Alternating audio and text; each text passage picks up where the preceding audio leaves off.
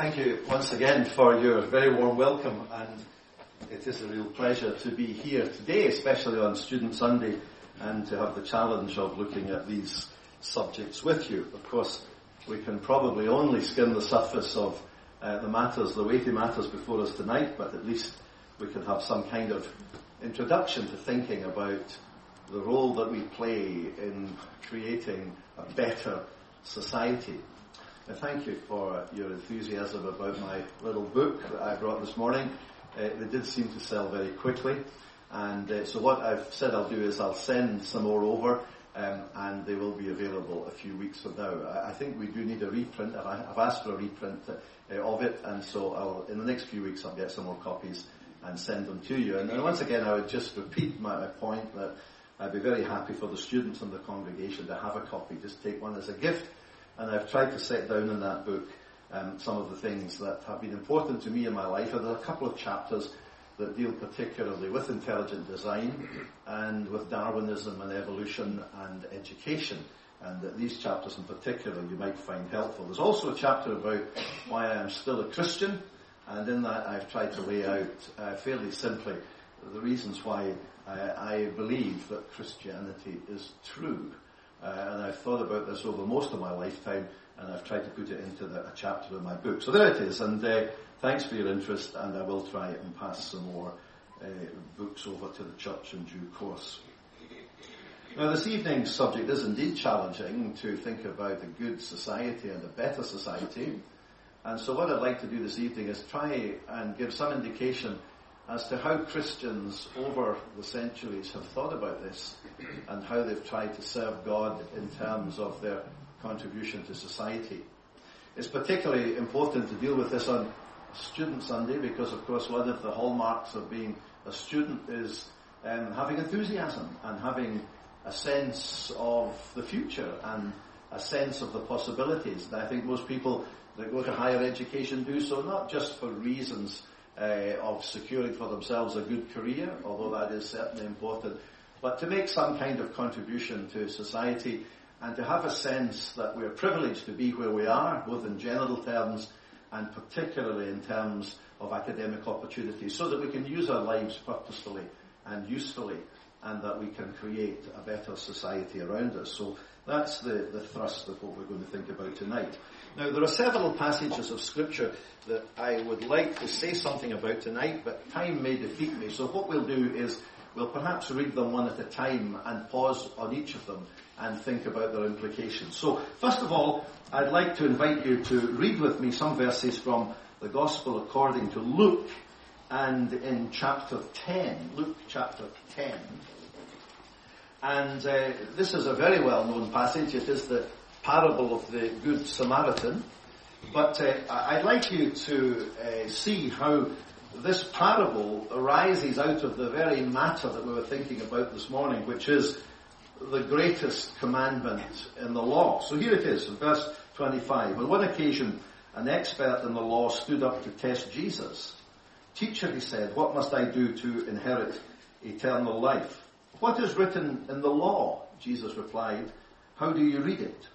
And he answered, "Love the Lord your God with all your heart and soul and strength and mind, and love your neighbour as yourself." Now, we were thinking of the first part of that as a particular inspiration for academic and university studies, to love the Lord with our heart, our soul, our strength, our mind. Mind particularly because God has given us our intellect. It's a very interesting book published a year or two back by a world-renowned philosopher called Thomas Nagel. It's a short book called Mind and Consciousness. It's the subtitle of the book that's actually explosive. It says, "How the Neo-Darwinian conception of nature is almost certainly false."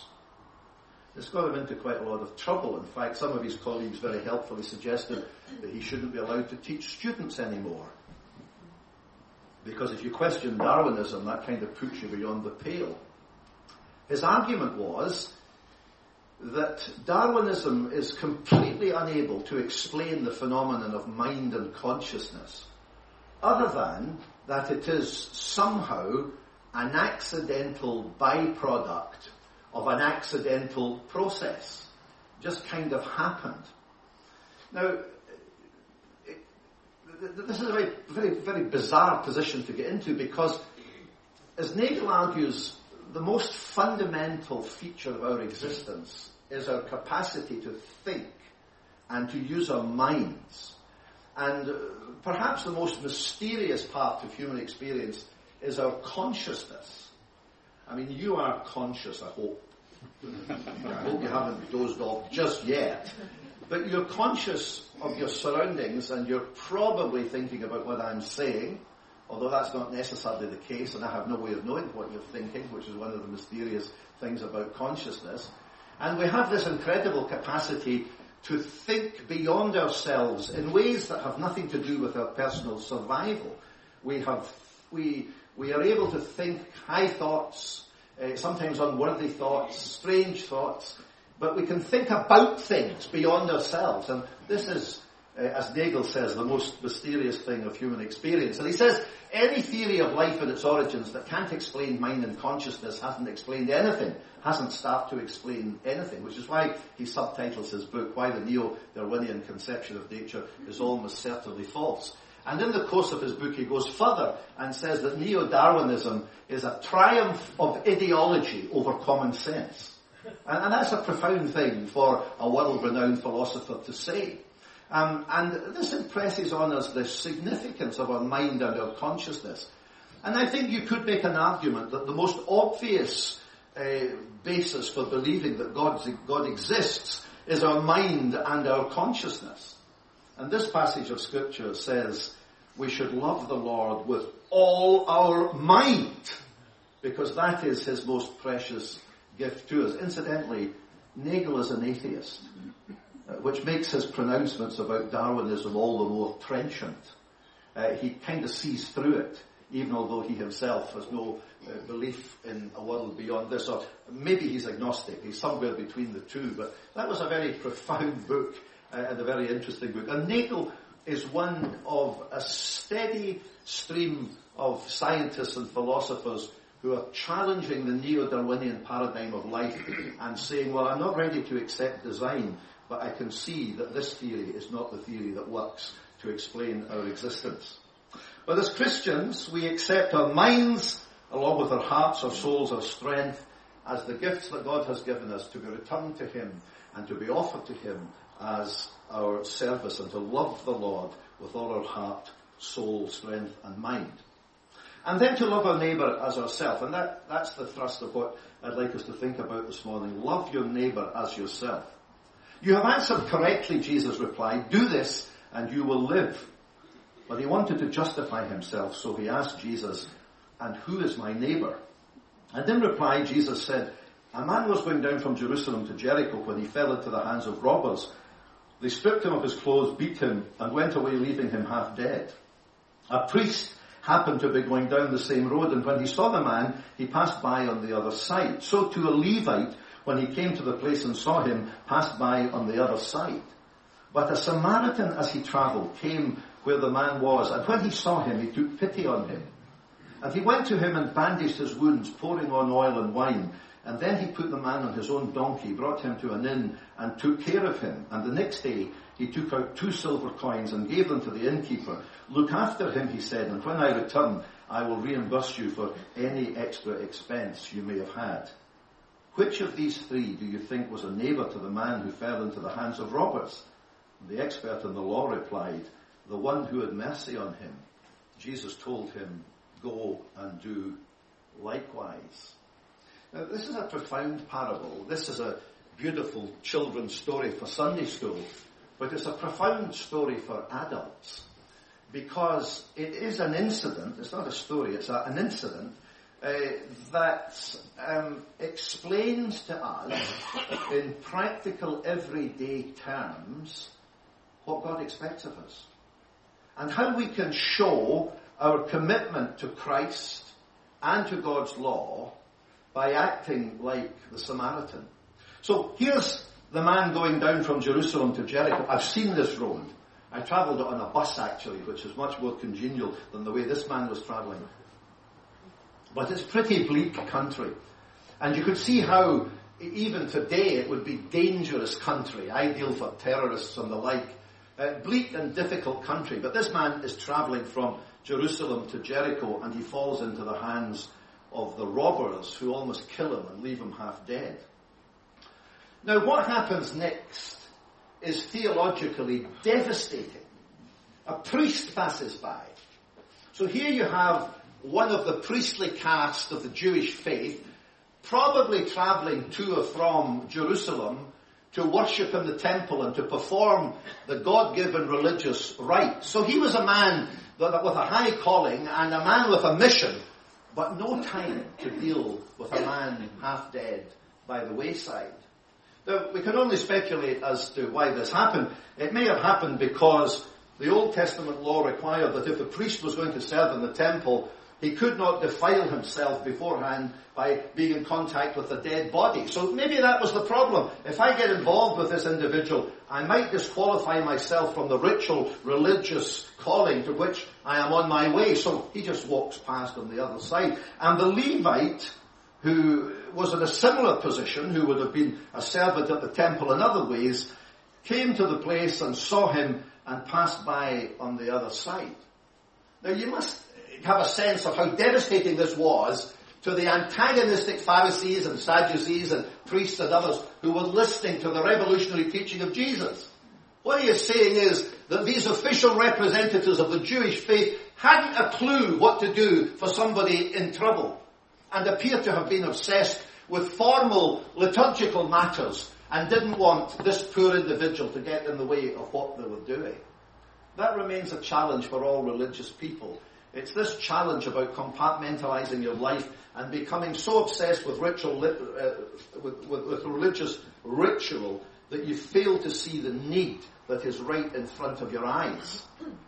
And then from the point of view of the religious establishment, the parable gets even worse. Because Jesus says, a Samaritan as he travelled came where the man was, and when he saw him, he took pity on him. Now, a Samaritan, for goodness sake, these are the people that broke away from Judaism. These are the people that violated the ancient law. These are the people that set up a centre of worship that was not approved by the Jewish people. What would they know about anything? And the point of the parable is that they knew everything about how to deal with the individual who was in need. And so this Samaritan takes pity on him, deals with his wounds, puts him on his donkey, brings him to an inn, not only pays the deposit, but pays in advance and says, look after this poor man. Now, all of this is an answer to the question, who is my neighbour? And the answer seems to be, your neighbour is the person in need that you encounter where you are. And can you imagine what a different world it would be if everybody who saw someone right before them in need dealt with that? We would say it's a disgrace that social services have not got patrols on this road. That this is a disgrace. The government should be doing something about this. They should be fixing that road. They should be passing laws about this. That's the kind of way we would deal with this. In other words, this is not my responsibility. This is something government should be dealing with. But that's not what Jesus taught. What Jesus taught was that this Samaritan, who in the estimate of the Jews had a clue about theology, but he actually understood the thrust of the law of God. Because the law of God said, love your neighbour as yourself. And this is an absolutely profound Christian principle, probably unrivaled in the religions of the world. Do to others as they would have them, as you would have them do to you.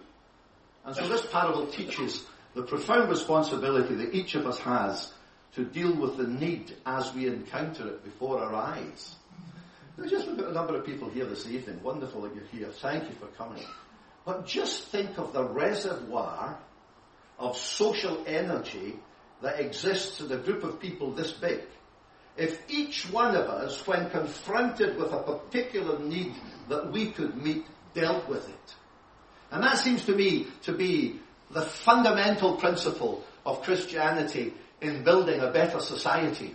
It is not that we necessarily construct new political parties or develop new social programs. I'm not saying these things don't need to be done. But if we just did the obvious thing and expressed the love of Christ to the person nearest to us in need, then it would make a profound change. And actually, it is that element of Christianity that has profoundly changed our world. And you could argue that the society that we enjoy in the West has been built on principles that lie beneath the surface of this parable, which is that every individual is made in the image of God. Every individual is uniquely precious. Every individual matters as much as every other individual. And Christians, at their best, have always understood that their task is to see in others the image of God and to show within their capability and within their sphere of influence the love of Christ in whatever practical way it is possible for us to deal with it. Now, if I stopped there and said no more, I think I would pretty much have conveyed to you what I think the basis of a better society is. Just do the obvious thing. In the name of Christ, just show the love of Christ to the person nearest to you and see the difference that it makes, not just to the individual, but to others. And this is, like much of Jesus' teaching, so controversial and so challenging, because he's challenging the religious establishment who didn't really care about people in need, and uses a 10th-rate theologian, a Samaritan, uses him to be the hero of his story. This is a profound parable, and one that we should think very carefully about. Now, over the years of my Christian experience, I have increasingly come to understand the importance of knowing why I am a Christian and understanding my Christian faith. So I have been, over many years, and particularly of the last 2 or 3 decades, particularly concerned with what Christians call apologetics. That's not apologizing for your faith. Some Christians are almost guilty of doing that, and I suppose on occasions I might have been when I was certainly younger, not sure about what to say in public about my faith. But apologetics is from the Greek word apologia, which means to make a defense. And Christian apologetics is the matter of understanding the Christian faith and being able to defend it. And that's part of the reason why I have immersed myself for the last 20 years or 15 years or so in intelligent design, because I think that intelligent design is one element of apologetics, because arguing purely from scientific data, it challenges us to see the profound design that exists in the universe. And if there is design in the universe that is scientifically observable, then that means there's a mind behind the universe, and that becomes entirely consistent with a theistic view of the world. I still get very excited about that, because while everybody says, well, you're just Bible thumpers, you're just people that take Genesis literally, you're just people that have an axe to grind. No, we haven't. This is a profound matter. The scientific data points unswervingly in the direction of universal design. That's been important to me. And so one part of apologetics is to recognize, as I would call it, God in nature. The second, of course, is to recognize the significance of Christ in history. That we're not dealing with fairy stories, we are dealing with real historical events. Things that actually happened in Jerusalem, Judea, and Palestine in the early Roman Empire. And to understand that what we are dealing with is not wishful thinking, but a matter of actual history. And so God in nature, Christ in history, his death and his resurrection are the solid basis on which I would rest my Christian faith. There is a third dimension to this, of course, and that is what I would call simply the Spirit in experience, the Holy Spirit in experience. It is one thing to be able to make an intellectual defense of the faith in terms of God's existence and in terms of the uniqueness of Christ and his place in history. But if Christianity is true, and it is, then it must also be true in the individual lives of Christians. And of course, the ultimate subjective, not objective, but subjective experience is that we understand that the Holy Spirit works in the lives of individuals and is real. Now I say subjective because that is primarily a personal experience. But it is objective in the sense that people can observe the strength of the Holy Spirit in a Christian's life through the things that they do and how they conduct their lives. So I have spent a lot of time thinking about the intellectual defense of the faith. But I have recently come to think much more carefully about another element of this. And that is to think about the cultural impact of Christianity. And to think of how Christianity has determined the nature of our society. This is an uncomfortable truth for the modern mind. This is an uncomfortable truth for our current generation. But all the things in life that we hold precious, and all the basis on which we make our appeals for diversity and justice, and all of these things are based deeply in Christian principles that have built the West and have made it the place that it is. It's not surprising that we increasingly feel a sense of crisis in our national and our political life. Some people think that we are at the moment approaching a crisis that is not dissimilar to the crisis in the time of Cromwell when people in Parliament found themselves in different places. I hope it's not as bad as that because that led to a civil war. But we are in a place where we are beginning to doubt the validity of our institutions, in which our political debate has become poisoned and rude and cruel, and when any point of view other than mine is not to be tolerated, and in which political debate becomes a slanging match between the left and the right. What we are doing in all of this is that we are compromising the profound principles that are based upon our Christian past, of tolerance, of honesty, of open-mindedness, of legality, and all of these matters. We are treating them as if they don't matter, and that there's only one point of view that matters, and that people should just get themselves in line with it, which is much more like totalitarianism than it is with democracy as we have known it. So I've been thinking more deeply about the cultural impact of Christianity. And I think this gives us some clues as to how we, in our time, can affect the society that we live in and make a difference and work towards a better society. Now, I gave you 4 points this morning for students at university. Let me return to 2 of them, because there are 2 of them, I think, that are particularly important for us. One is the idea of resilience. I think that what we all need is intellectual resilience. We need to understand the things that we believe and be confident about them.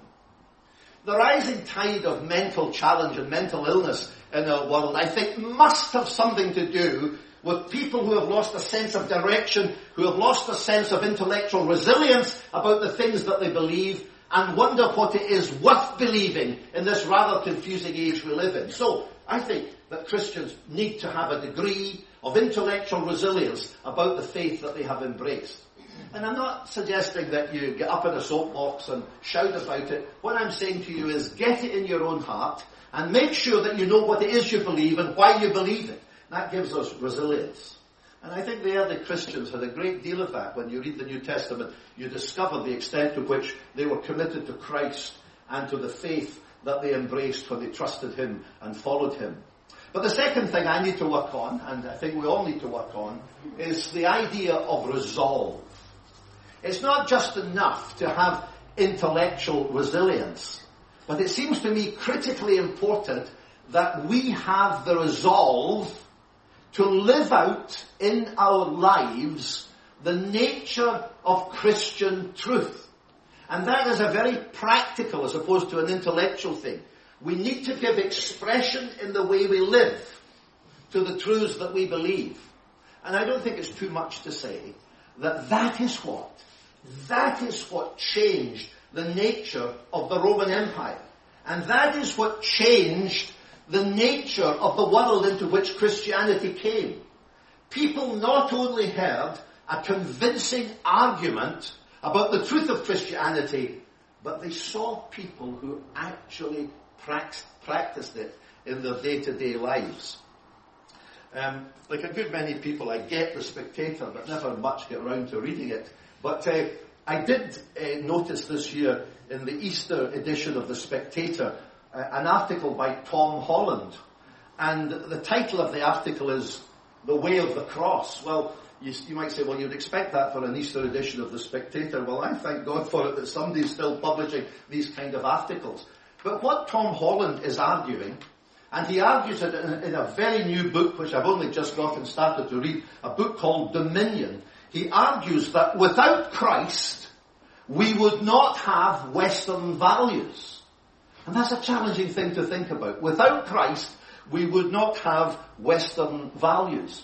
And what he argues is that it was the Samaritan-like commitment of the early Christians to ordinary, poor, suffering, dispossessed people that authenticated the message that they proclaimed, because they saw in Christians people that understood their faith and were not afraid to practice it publicly. I was saying a little bit this morning about how we are departing from Christian faith and how dangerous this is for our society, particularly when we fail to realize that it was that very faith and its practical expression which gave Christianity the power that it had then and now.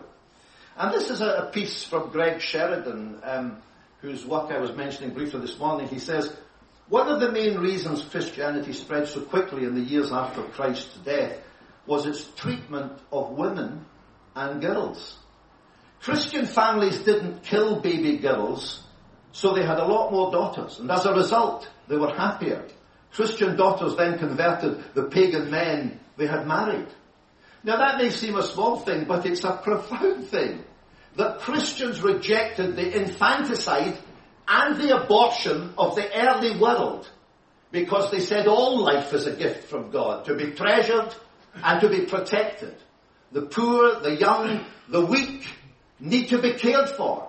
And when you lived in the harshness of the pagan attitude of the Roman Empire, it's perhaps not surprising that in Christianity you saw something different, and it touched your heart and it touched your spirit. Now, I'm going to just pause for a moment. I want to show you just one or two books, if I may. Not suggesting that you get all of these, but I've been reading a number of books recently about this whole matter of understanding how Christianity impacts our daily life. This is a fairly old book, The Secularization of the European Mind in the 19th Century by Owen Chadwick. And in his book, he tracks how in the 19th century people resiled from Christian faith and how people began to give it up. And he gives these reasons for why things changed. The Reformation, well, that seems a bit strange, but what he means by that is the Reformation gave people the right to question the church and its doctrines. And of course that questioning works in two directions. It can be positive, but it also can and did be for some negative. Newspapers and media made everything that happened in the world widely known, so everything could be increasingly seen and people could make their own judgment on it. Marxism, of course, which is the complete opposite of Christian truth. Marxism, which believes that history is driven by inexorable forces, that you've got a privileged elite that oppress the poor, and what you need is a complete transformation. You know the story. And we're actually, in Britain today, suffering from a tide of cultural Marxism, which sows discontent with all our offices and all our approaches, and creates an unrest that wants change. But what kind of change are we going to get? Is it going to be a democratic future, or is it more likely to be a totalitarian future? It's worth thinking about, because it certainly won't be a Christian future. The Industrial Revolution, of course, which caused so much suffering and difficulty for working people and disillusioned people, a sense of anti-clericalism, that the clerics lived on the fat of the land, and Darwinism, of course, which I've referred to, and then scientific materialism. These were the things that caused profound changes across Europe in the course of history, and did a great deal to diminish its Christian heritage. But a number of books that I've come across that are as follows. But let me just show you this slide of Greta Thunberg. I was struck by her saying, don't believe me, believe the science. And of course, this is the cry now. Believe the science. The scientists have got this sussed. You can't challenge the science. The scientists know we came from nowhere. The scientists know that we can live in a whole range of ways. The scientists know that the planet's going to end because of climate change. Don't challenge the science. Well, actually, as a rather humble scientist, I'm not buying that, because scientists are fallible. Scientists make mistakes, and science always progresses because science listens to the dissenters, and science is not done by consensus. It's largely done by individual discoveries, but this is the mood of our world. Science tells us what it's all about. Christians don't actually believe that. They believe that while science is to be honoured and used and has transformed the world, it's not the ultimate source of our answers. But the books that I have been most attracted to recently is a book by Greg Sheridan, whom I've quoted a few times, God is Good for You, a defense of Christianity in troubled times. And he talks about how Christianity built the West and changed the world by the way in which it treated ordinary people and brought into the world a philosophy of life that was unknown in past ages that were cruel and totalitarian. Rod Dreher, a Catholic American journalist, who has a very interesting book called The Benedict Auction. Benedict was the saint who lived at the time of the collapse of the Roman Empire, and Dreher's point is we're possibly living at the beginning of the end of the West as we have known it, and as we descend into scientific, materialistic, atheistic chaos, remember that this happened in the 5th century when the Roman Empire collapsed, and it was people like Benedict that set up monasteries, not to withdraw from life, but to try and keep alive the light of Christ in their communities, and to continue to try and spread the gospel of Christ in an increasingly darkening world. We need to do that. We need to develop resilience and resolve that our young people will not be indoctrinated out of their parents' Christian faith, and that they will find a resilience to face the onslaught of atheism and materialism. We need to get real about this because it's happening around us to a frightening extent. And I think some of the time we're sleepwalking into the future without having a sense of what's happening to us. Dreher's book is a profound wake-up call and one that influenced me quite deeply. There's the book I mentioned this morning, The Noble Liar, talking about how the mass media promote messages that are often unsympathetic to Christian truth. And two others, one of them by Koch and Smith about the suicide of the West, saying, Western people used to have confidence in their civilization. Now they are beginning to doubt its value and its virtue, and are beginning to let it go. What a strange thing this is. And perhaps one of the most challenging books of all, written here by a Catholic theologian called The Cube and the Cathedral. I didn't actually know what the Cube was. Apparently it's a modern building in Paris, which I've never seen. But it's a building that kind of celebrates the Enlightenment, the Renaissance, and human reason. And the cathedral, of course, is the Cathedral of Notre Dame. And he uses that figure as the two challenges for the modern world. The challenge of the ancient faith, or the challenge of human reason set against each other. And he makes the point that when the European nations drew up the constitution of the European Union, they seem to have a mass spasm of amnesia and wrote out of their constitution any reference to 1,500 years of Christian experience. Now, I mention these books. Some of you may want to look at them. They are profoundly challenging and books that have made me think very carefully about, it's one thing to feel I know why I am a Christian, but to what extent am I prepared to live out my Christian faith in the way that Jesus taught, and to act like the Good Samaritan, and to deal with people for the love of Christ, for His sake and for their sake. Let's leave the books there. Don't rush out and buy them, but they may be, to some of you, particularly who are students, that you may wish to look at this. Now, I'm going to run out of time, as I always do. It's a kind of weakness I have, so we need to get finished fairly quickly. So let me just very quickly draw this together. In the New Testament, we are taught that there are the three institutions that God has set in the world: family, state, and church. Jesus said, "I'll build my church and the gates of hell will not prevail against it." Romans 13, Paul talks about the state, and he says that Christians should give due allegiance to the state, they should honour the state, they should pray for those who are in authority, and he talks about the state being for the promotion of good, the suppression of evil, and the equitable distribution of resources. In our tradition in this country, we have broadly political philosophy of the right and of the left. The political philosophy of the right is the philosophy that stresses small government, individual responsibility, commerce, business, the creation of wealth, so that you can have social services and so that you can distribute that wealth.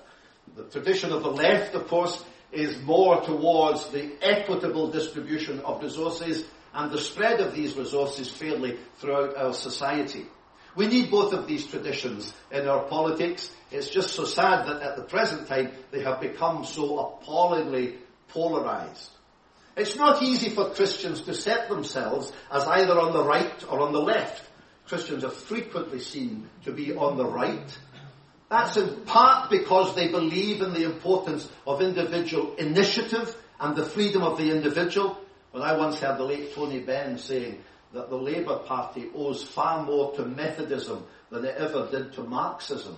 And of course the tradition of the left in Britain is a tradition that grows out of the Wesleyan revivals, out of an understanding of the poverty of the poor and a desire to ensure that government policy reflected that, again rooted in a sense that every individual is made in the image of God. Of course, there is no reason why Christians should not involve themselves in politics, but I think they find it hard to do because it is very difficult nowadays to be in politics and not to be seen as partisan. And the one thing that Christianity is not, is that it is not partisan. There's one very interesting example in Acts 16. You may remember when Paul was beaten with Silas and thrown into prison, and then there was an earthquake and the centurion, the jailer was converted. And then when they found out Paul was a Roman citizen, the magistrates came and said, "Look, would you guys leave town because this is becoming embarrassing. We recognise that you shouldn't have been beaten because you're Roman citizens." And Paul does a very strange thing. He's there as an apostle preaching the gospel, but he does a kind of apostolic sit-in. And he says, "We're not going until you come and recognise the mistake you've made." And you think, well, is that not a bit petulant? No, it wasn't. He was insisting that the civil power did its duty. And that, of course, is something that Christians have a perfect right to do. But Christians have a profounder contribution to make to their communities and to their world. The first 30 years of Christianity saw the spread of the gospel throughout the Roman Empire. People who were used to pagan cruelty saw a much different, uplifting, loving, caring group of people who, though they were lay people of modest attainment, loved each other, dealt with their neighbour, accepted persecution. Some of them died for their loyalty to Christ without being bitter or without fighting back. And simply by the example of their love, of showing the love of Christ, became admired around the world and drew people into a faith that valued the poor and the weak and the lowly. The challenge for us is to recognise in modern times the importance of accepting our individual responsibility. Our responsibility to use our mind, our strength in the service of God. Our responsibility towards our families and our children, to care for them and to give them the very best that we can do. To look after our neighbours and to be helpful and straightforward. To do what we can for those who fall in hard times and find it difficult. Not because we want to start a political movement about it, or even to get a great crusade underway. Do that if you can. But just deal with the individual like the Samaritan who needs your help, next door, next street, on the campus, that you find in town, who's hungry, or without money, or who's in difficulty. Do what you can. That's what the Christians did. And do it because you see in every individual the light of the image of God. That's what Christians taught the world. And that's what Christians still need to teach the world. We need to be aware of the limits of the state. The state can do so much. But I was intrigued recently to discover, I think I'm right in saying this, that up to 50% of the social, of community services in Britain have their roots somewhere in church activity. That's a profound thing. And for each one of us, student or not, to be able to treat other people in the way in which Christ taught us to treat the traveller on the road to Jericho. To do that in the sphere where we are is to make a profound difference and to make a change in our society. In Paul's letter to the Philippians, and with this I'll close, he teaches Christians that we should be servants, like Christ was a servant. Found in human form, he humbled himself, became obedient unto death, even the death of the cross. He taught us that we should be students, that we should work out our salvation with fear and trembling. And he said that we should shine like stars in the world. Maybe you were looking for something a bit more political tonight and a bit more profound. But the message is just simply this. Show the love of Christ where you are, and you will change your world. And you may change our society and our community. I think there are darker times ahead.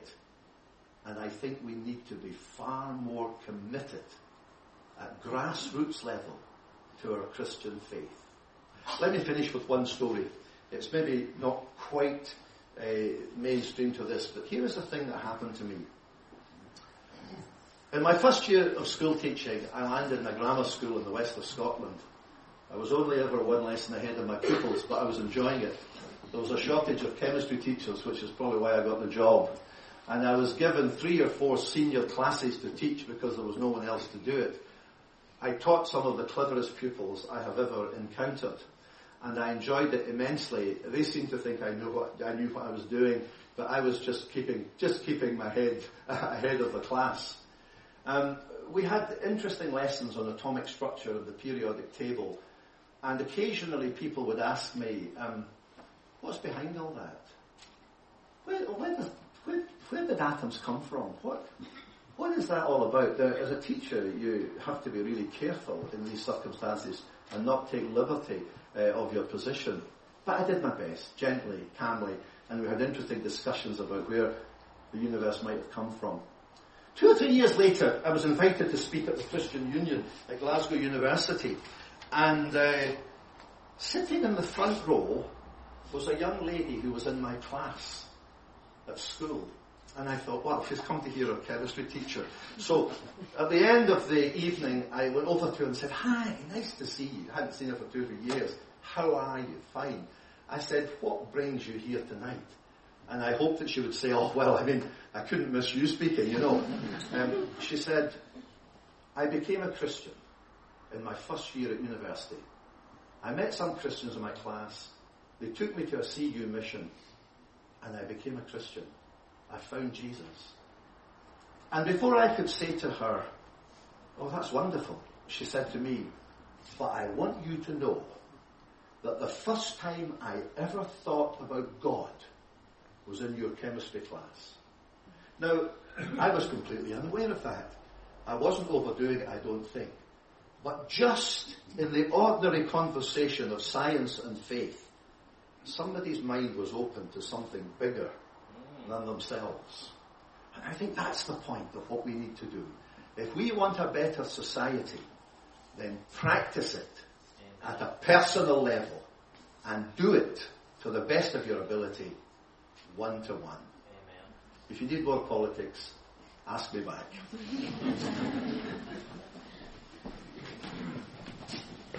Thank you, Alistair, for your challenge tonight. There has been thought about deep subjects there, and we've given a great introduction to carry that further. We're just going to take time to close by singing the words of number 375. Salvation belongs to our God. The second verse says, and we the redeemed shall be strong in purpose and